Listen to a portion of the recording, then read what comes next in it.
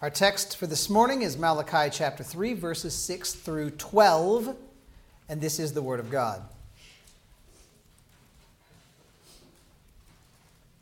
For I, the Lord, do not change. Therefore you, O children of Jacob, are not consumed. From the days of your fathers you have turned aside from my statutes and have not kept them. Return to me, and I will return to you, says the Lord of hosts. But you say, how shall we return? Will man rob God? Yet you are robbing me. But you say, how have we robbed you? And your tithes and contributions. You are cursed with a curse, for you are robbing me, the whole nation of you. Bring the whole tithe into the storehouse, that there may be food in my house, and thereby put me to the test, says the Lord of hosts. If I will not open the windows of heaven for you, and pour down for you a blessing until there is no more need, I will rebuke the devourer for you, so that it will not destroy the fruits of your soil, and your vine in the field shall not fail to bear, says the Lord of hosts. Then all nations will call you blessed, for you will be a land of delight, says the Lord of hosts. Will you pray with me?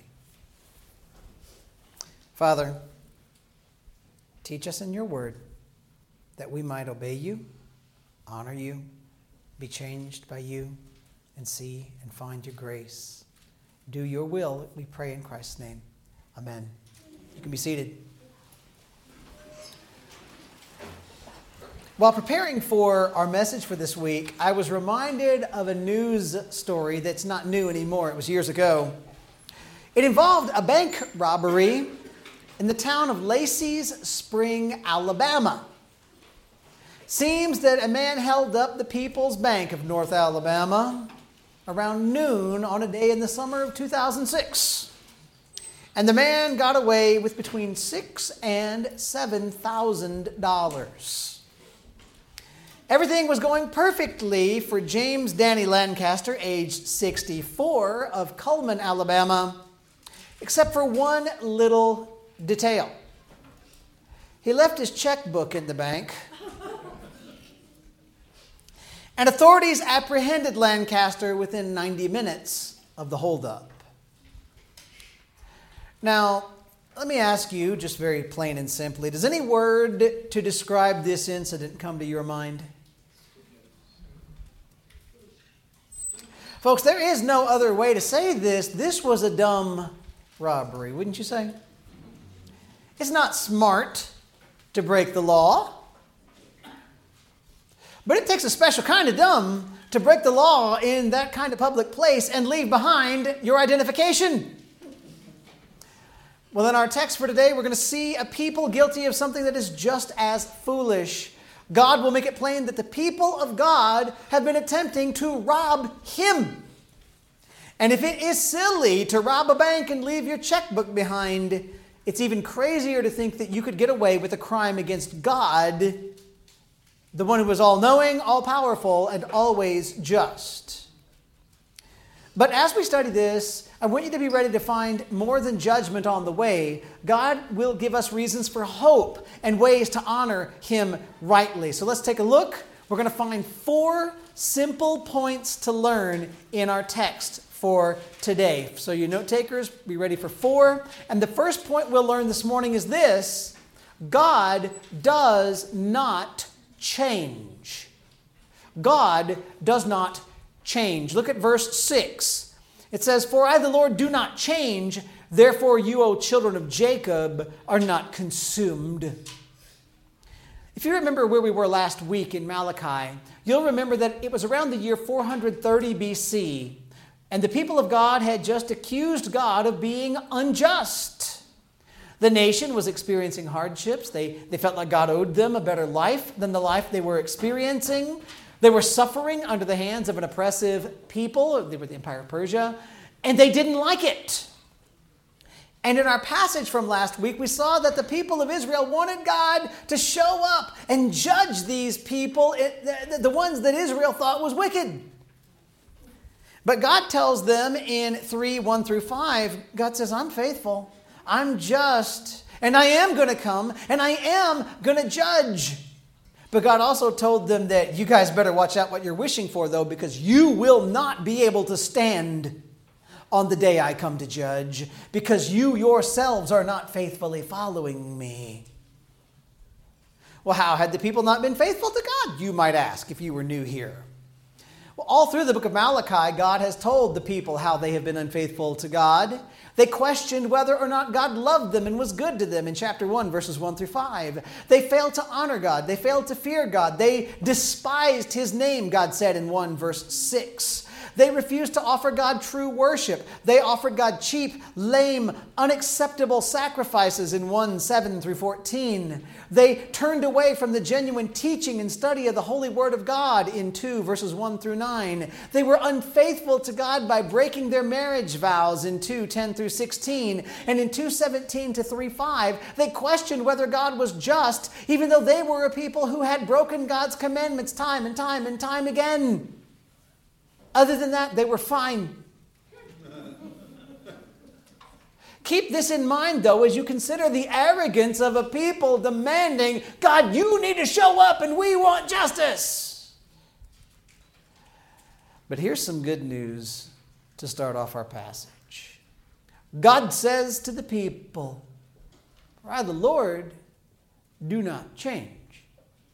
Therefore you, O children of Jacob, are not consumed. See, even in the face of Israel's rebellion against God, God says He doesn't change. They cannot tweak emotions in God so that God doesn't keep His promises anymore. God is constant. God keeps His word. What are some promises God had made to Israel? He promised them that He would bless them as a nation when they as a nation obeyed His commands. And He promised He would bring judgment upon them as a nation when they as a nation refused to follow His ways. So while Israel as a nation might feel mistreated by God, as Malachi expresses, God is reminding them that the reason that they suffer the hardships that they are facing is because they have refused to obey His commands. They are getting exactly what they as a nation signed up for. God is not changing. But God has also promised this nation He will preserve them. He promised He would be forgiving toward them. He promised that He would keep enough of the nation of Israel alive that He could bring from that nation into the world a promised Savior from the nation, the Messiah, the Christ. He's going to come through the nation of Israel. He's going to come descended from Abraham, Isaac, Jacob, Judah, through the kingship of David.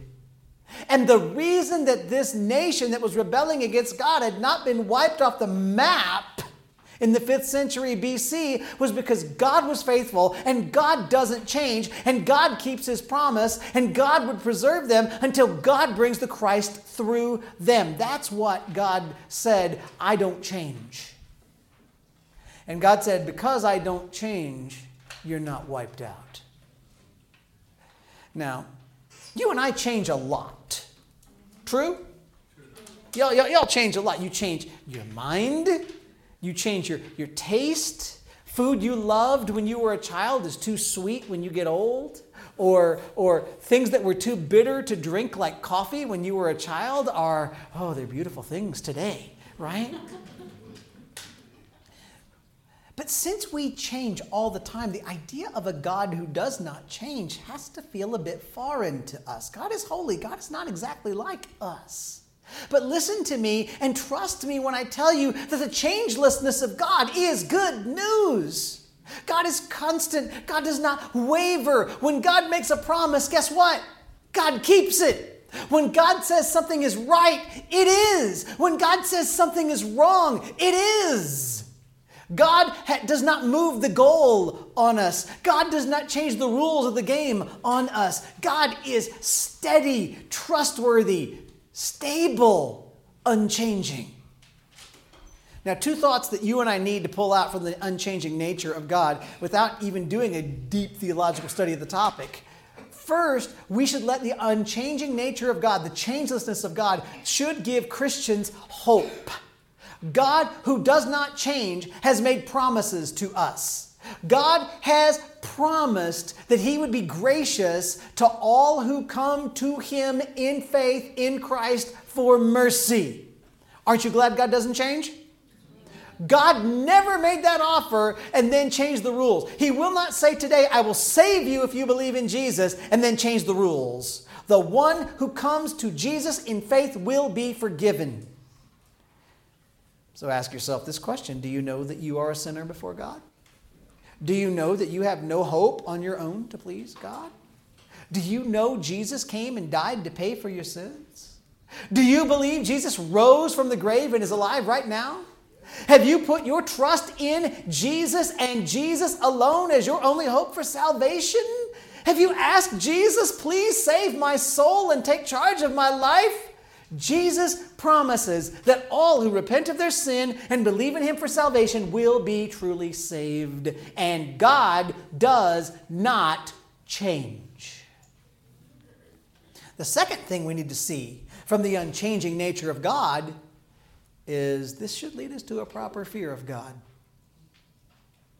God has also made it clear that those who refuse to come to Him for mercy will face His judgment. Jesus has said He is the only way one can come to God. He said, I am the way, the truth, and the life, and no one comes to the Father except through me. And God does not change. Friends, remember, God doesn't change. And let it cause you to rejoice in His grace if you've come to Jesus for mercy. And let it call you to believe in Jesus before it's too late if you haven't. Let this remind you to love God. And this should let you love God's Word because God doesn't change. And the God who doesn't change has written down for you who He is, what He commands, what He loves, what He hates. And that's good because God doesn't change. Second point this morning. Repentance and faith lead to life. Repentance and faith lead to life. That's point number 2. Look at verse 7. From the days of your fathers, you've turned aside from my statutes and have not kept them. Return to me and I will return to you, says the Lord of hosts. But you say, how shall we return? So God lets the people know that their unfaithfulness is a long-term pattern. Since the days of their forefathers, since the days of Moses, the people have been in rebellion against God's commands. You know they've been good at rebelling ever since the beginning, right? What did they do when Moses was up on the mountain getting the 10 Commandments? Worshipped a golden calf. They've known how to rebel from the beginning. But look at what God says in verse 7. You return to me, and I will return to you. That is one of the most glorious phrases you can read in the book of Malachi, friends. Even though these people have been sinful, even though they've been rebellious, even though they've been wrong, God will return to them if they will return to Him. If the people will repent of their sin, God will be right there to forgive them.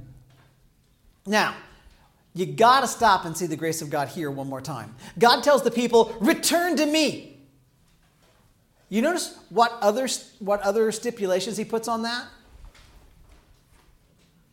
Do you see other stipulations on that? No. That's it. God doesn't say, do extra special work to make up for your lost time. You got to buy me back. God doesn't say, only those who have been a little bad can return, but the really bad ones are left out in the cold. God says to people who are alive, you return to me, I'll return to you. Stop fighting against me. Start doing what I told you to do all along. Return, repent, trust me, and you'll find my mercy. Now, guys, for all of the Bible's story, we've seen this as a truth. Turning from sin and placing your trust in the Lord according to His word leads to life. Isn't that true? In the Old Testament, in the days before Jesus, that meant that you trusted God enough to get under God's law. Today in the New Testament, it involves trusting God enough to get under the grace of Jesus, because faith and repentance lead to salvation. It always has and it always will. So trust in Jesus, turn from sin, and you'll be saved. And as we've seen all through this book, that next line just blows your mind. These people cannot imagine how it is they could need to return to God. Well, how? How would we need to return to you? So they ask God that silly question at the end of verse 7. What do you mean? What should I do to return? Well, don't you just want to say to them, how about putting aside even one piece of the laundry list of sins that I've already listed from chapter 1 through chapter 3? Right? You could come up with one if you tried real hard, but these people are so smug. They think that God owes them an easy life even though they refuse his commands. And God's about to show them in the next verses a way that they as a people can repent. God is going to show them how they can stop going against his commands and how they can turn to him instead. God's going to do it. But before we see God do it, I want to ask you to think with me. I want you to think with me about what going against the commands of God says about any person, okay? I want you to think with me about this. Think back with me way back to the very beginning. Think back with me to the Garden of Eden. You guys know the story found in Genesis 2, Genesis 3, right? Genesis 2, God creates a beautiful garden, perfect place, puts Adam there, gives him a wife, and gives one and only one restriction, right?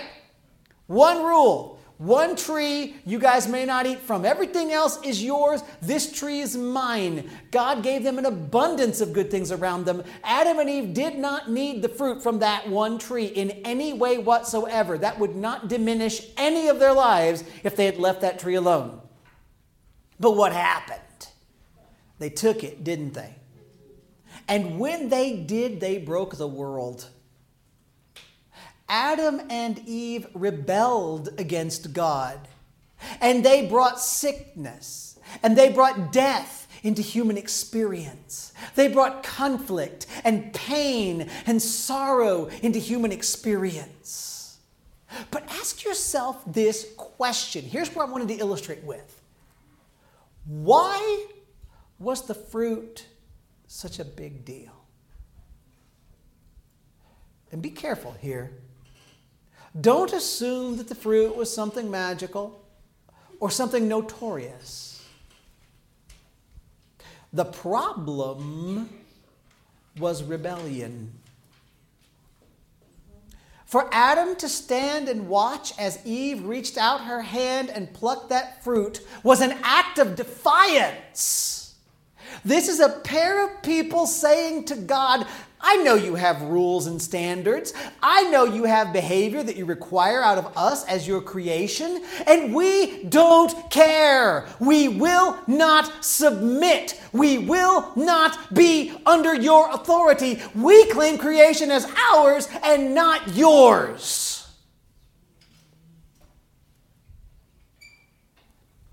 Is one piece of fruit a big deal? Well, in general, no. I mean, if you came to my house and took a piece of fruit, I'm probably not going to be mad. But when plucking that one piece of fruit is a declaration of war against God, it's a major deal. Now, why do I point this out? Because God's about to start talking to Israel about a way in which they are rebelling against him. And if we're not careful, we might confuse ourselves into thinking that all of the rest of this passage is only about money. It is, and it isn't, right? This passage is about the same thing that the garden was about. This passage is about whether or not the people of God are willing to obey the commands of God. It's about whether or not we will claim authority over God or we will submit to God's authority. And at every turn in life, you and I will either declare that God is our master or we will declare that we are our own masters. So let's decide right away that we want to be under the authority of God, who is merciful, who is just, and who does not change. And now, since the people asked, let's see how God says the nation needs to repent. And we'll learn a point as well. Third point that I want you to write down here. Failing to obey in giving dishonors God. Honestly, failing to obey in anything. But he's going to talk about giving. So failing to obey in giving dishonors God. Look at verses 8 and 9. Will man rob God? Yet you're robbing me. But you say, how have we robbed you? And your tithes and contributions. You're cursed with a curse, for you're robbing me, the whole nation, of you. Y'all think with me for just a second. That question at the beginning of verse 8, does it not sound ridiculous to you? Will man rob God? What's the answer? That's nuts. No way. If it was crazy for a man to rob a bank and leave behind his checkbook, it's even crazier, it's totally insane for a person to think that he or she can get away with robbing God.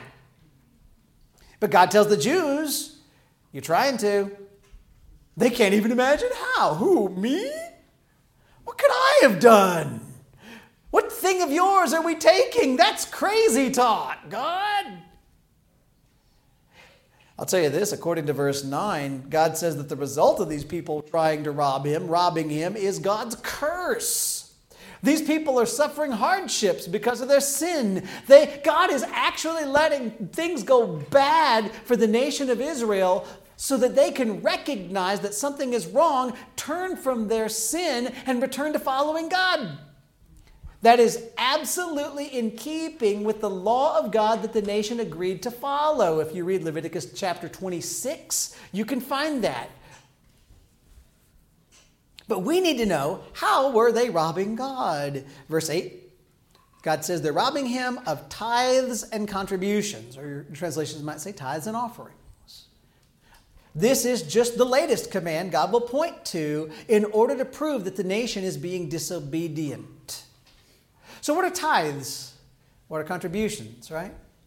The word tithe is a word that literally means a tenth of something, 1/10. And the practice of tithing then is the practice of giving a tenth of your income for the honor of God as an act of worship and obedience. In Genesis chapter 14, verse 20, Abram gave to the priest Melchizedek a tenth of the spoil that he had won after a great battle. In Genesis 28:22, Jacob swore he would tithe to the Lord. He would give a tenth of his possessions and his income if the Lord would just bring him back into his land. So I want you to notice there, giving God the tenth goes back further than the law given at Mount Sinai. And when God gave Israel his law at Mount Sinai, he included the tithe as something the nation was required to do. Leviticus 27 verses 30 and 32 read, every tithe of the land, whether of the seed of the land or the fruit of the trees, is the Lord's. It is holy to the Lord. Verse 32, and every tithe of herds and flocks, every 10th animal of all that pass under the herdsman's staff shall be holy to the Lord. So God told the people of Israel under the law that if they were going to live in accord with his law, every tenth of everything, money, produce, livestock, everything belonged to the Lord. Now, does that sound strange to you? Well, ask yourself, after all, what isn't supposed to belong to the Lord? In Israel, as God gave the people the land, you know what God let Israel know? He let the nation know they did not gain personal independent ownership of the land.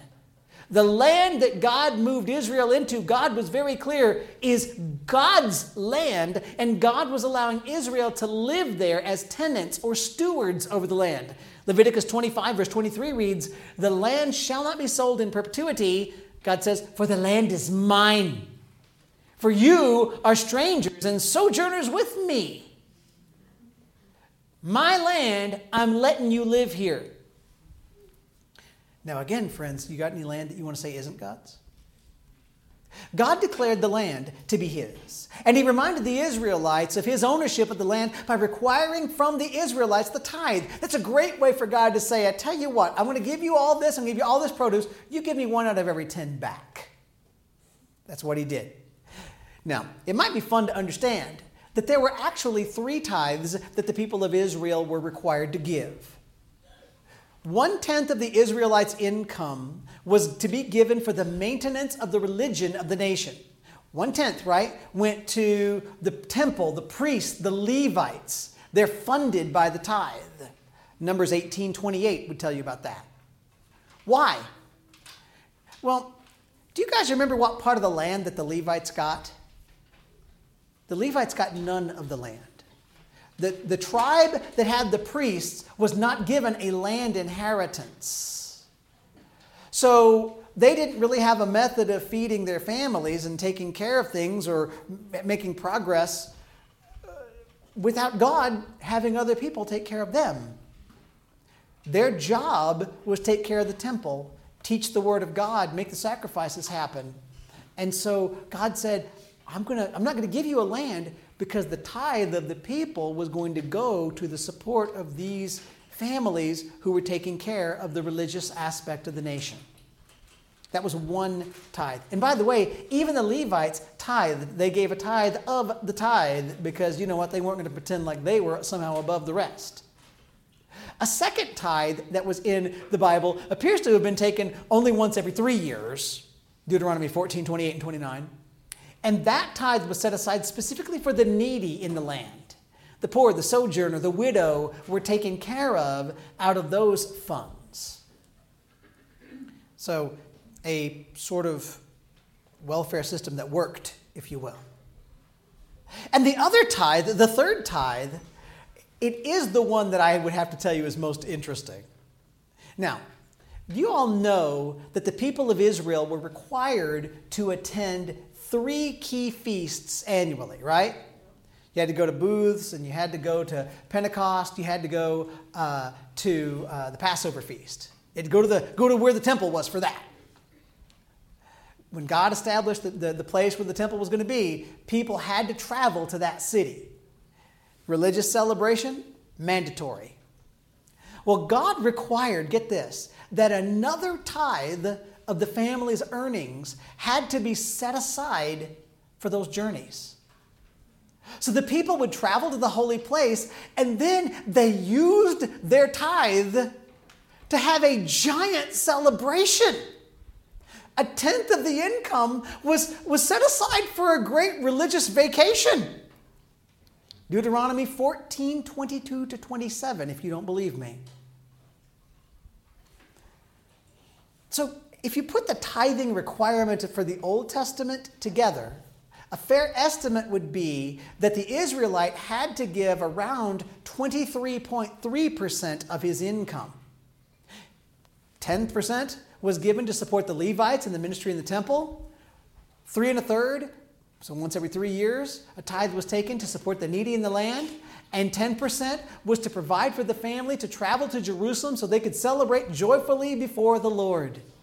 By the way, how do you guys like the idea of tithing for a giant party? I've got a whole idea for next year's ministry. That's what they did. And you know what? You read the verses, it is so celebrative. It's so happy. Now, contributions in comparison to tithes, offerings, if you will, those were things that people would give voluntarily for the honor of God. The word there is the same word for some of the wave offerings. And that was often given, again, free will, no requirement of your percentage, no requirement of your income. It was just a thing that every faithful worshiper of God would give. We would give beyond what was required for the sake of worship and joy.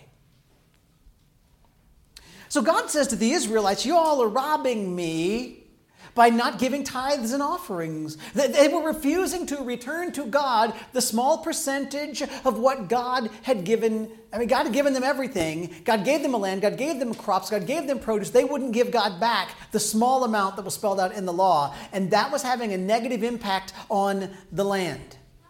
In fact, listen to this. Nehemiah tells us from about this same time, quote, I also found out that the portion of the Levites had not been given to them, so that the Levites and the singers who did the work had fled each to his field. Nehemiah 13:10. So in Malachi's day, in Nehemiah's day, same era, because the people of the nation did not give their tithes, the Levites, the people whose job it was to take care of the temple, to lead the people in worship, to teach the word of God to the people, those people had to leave Jerusalem and take up farming, because no matter what, they also had to feed their families. The nation would not provide for the priests, and the priests therefore could not do their jobs. And that might explain to you, by the way, why Malachi shows us that the priests, some of the unscrupulous priests, were willing to show favoritism to the rich, and they turned a blind eye to the poor.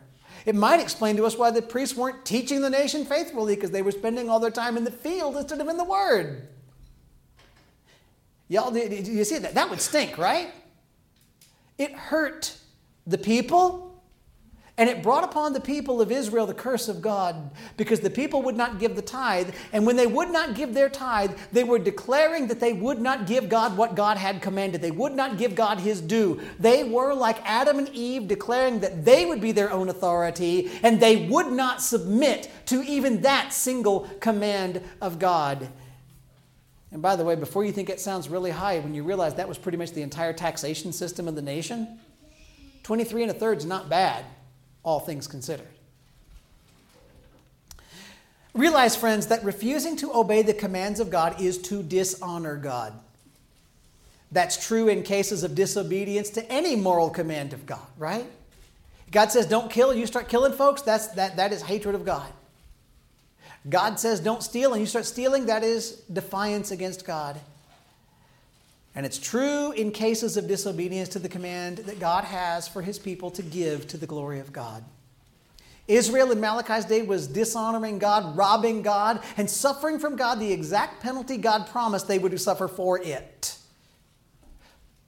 Well, what then would you suggest is the solution to the problem for the people in Malachi's day? Because again, it's hard stuff, right? How in the world can they get this right? Start doing what you're told. Fourth point. Faithful giving honors God by showing trust and obedience.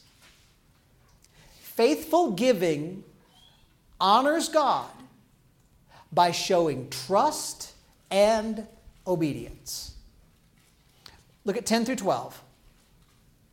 Bring the full tithe into the storehouse, that there may be food in my house, and thereby put me to the test, says the Lord of hosts. If I will not open the windows of heaven for you and pour down for you a blessing until there's no more need, I will rebuke the devourer for you, so that it will not destroy the fruits of your soil, and your vine in the field shall not fail to bear, says the Lord of hosts. Then all nations will call you blessed, for you will be a land of delight, says the Lord of hosts. So here the final section contains a command and two promises. So let's see the command first. Bring the tithe to the Lord. Y'all, that ain't complicated. The command for the people of Malachi's day is this. You've been guilty of robbing God by not giving your tithe. Guess what? Start tithing. That makes sense, doesn't it? Bring the whole thing in. Don't hold back. Then comes the first promise. God says to the people, you guys can test me. Your land has been under my chastening hand, the disciplining hand of God. Because you haven't taken the worship seriously, because you haven't given faithfully, God has chastened the land, God says. But now God says, if you will just turn away from your selfishness, if you will just start obeying my commands, God says, I will take my chastening hand away and I will meet your needs. Then verses 10 and 11 show us God doing two things to meet the needs of the people. He says he's going to open the windows of heaven. That may mean he's going to give rain when the crops needed some rain. He says he's going to protect the crops. He's going to protect the produce from the devourer. That's probably some kind of locust or critter that was eating the plants. And God is going to bless the plants and bless the vines so that they will grow and that they will feed the people like they should. And God, He's not skimping. He says, I will send down blessing until there is no longer any need for Him to do so. Can you imagine if you thought, man, God has blessed me so much. Okay, that's enough. Seriously. Turn it off. God has allowed the people to be needy because they've sinned against Him. And if they'll stop sinning against Him in Malachi's day, God says, I'm going to meet your needs. It goes exactly in keeping with exactly what God said in the law given in Leviticus. One more thing God says, verse 12, then all nations will call you blessed. You will be a land of delight. So when God blesses this nation, others around them are going to see the blessing and they're going to say, oh my goodness, there is the glory of God. God made it clear to the people, if they would give faithfully in accord with His law, He would honor them. He made it clear that they, as a nation, if they would honor Him and His commands, if they would obey Him and His commands, God would pour out His blessing on them as a nation. And God gave them a chance to repent. God gave them a chance to see His glory. Now here's the question. That was 430 years before Christ. What are we to do with this text? What's the principle for Christians today? Because we're not the physical nation of Israel. We are not bound by the law, at least in the same way Israel was. The law is certainly relevant. Well, let's start here. Let's get the principles right. Obeying God honors God. True? Let's learn that and keep it. Disobeying God dishonors God. That's still true too, isn't it? Okay, so let's just make it very clear. We always want to be obedient to the commands of God for God's glory in all things at all times. That is applicable for sure for us from Malachi. So as a Christian, if you're a Christian, I would urge you to start prayerfully thinking about how you give as worship to the Lord. Giving is a part, Christian, of how you honor God. Giving is a part of how you live a disciplined Christian life. Then the question will arise, well, is the tithe a law for the Christian? Is it a requirement for the Christian? Is 10% a magic number for the Christian? Or as a friend of mine asked me the other day, well, if we're talking about tithing, should we tithe off of our net or our gross? My granddad, my country, God love him, granddad said, well, I guess it depends which you want to be blessed off of, which I thought was a pretty good answer to that question. Ooh. Is 10% the number for the New Testament economy? I'm not going to tell you right now.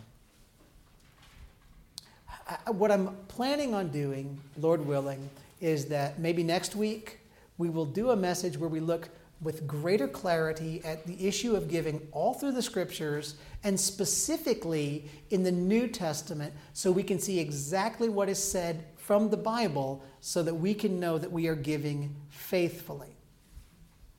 Give you a more thorough perspective. I don't have time to do that now, but I will give you a little spoiler, okay? So this is the spoiler alert for the message to come. God owns everything you have. True? Is there anything that is yours and not God's? It better not be. I would also suggest to you that it would be very difficult for me to imagine that you and I could honor God well while giving less today than He asked of the people under the law. Do you think you will honor God better by giving less than what God asked His people to give? Okay, let's not. I don't think 10% is a magic number. I don't think it is a legalistic requirement for you. But there are requirements that Christians give freely, cheerfully, proportionately, joyfully, all the rest. And we'll talk about that in a future message. But listen to me. God owns everything. God has not changed. God's principles are true. And all that we are and all that we have must belong to the Lord. But since we're not under law, we are under grace. I'm not going to say this is a percentage requirement. Give freely, joyfully, consistently as a heart issue between you and God. Now, for today, remember this: faithful giving honors God by showing trust and obedience. And you should pray that God would help you remember and give faithfully so that you can show that you trust God to provide for you and that you trust God to take care of you even when you give and that you want to honor God with every part of your life. Now, if you're here this morning and you're not a believer, and that could happen, please do not hear me asking for your money. I surely am not. Because there is no amount of giving of your time or your money or of religious practices that could do anything to make anybody right with God. What you need to hear is the things we saw earlier. God doesn't change. Only repentance and faith in Jesus leads to life. So I would urge you, if you're not a Christian yet, turn from sin, turn to Jesus, and be saved. But if you are a Christian here, I don't want you to think that what I've just preached at you is only about your money. Now, don't you dare think that your money or any other part of your life is off limits to the Lord. At every turn in your life, you and I either declare that God is our master or we declare that we are our own masters. So let's decide right now. We want to be under the authority of God, who is merciful, who is just, and who does not change. That should reflect in how you sing, how you pray, how you worship, how you think, how you give, how you live. Let's pray together. Father, Lord, you know I always hate talking about money. And I pray that you will guard us from any foolishness that would make us tighten up just because this is an area of our lives that you've put your finger on. Instead, Lord, I pray you'll help us to be a people who are obedient, submitted to you in all things, yielded to you in every aspect of life, committed to following you faithfully no matter what, no matter where, no matter how, trusting you in everything. You are the God who does not change. You are the God who provides. You are the God who is over all, and we worship you. Lord, take our lives and let them be for you anything that you want them to be. Consecrate us to your service. That's our prayer in Jesus' name. Amen.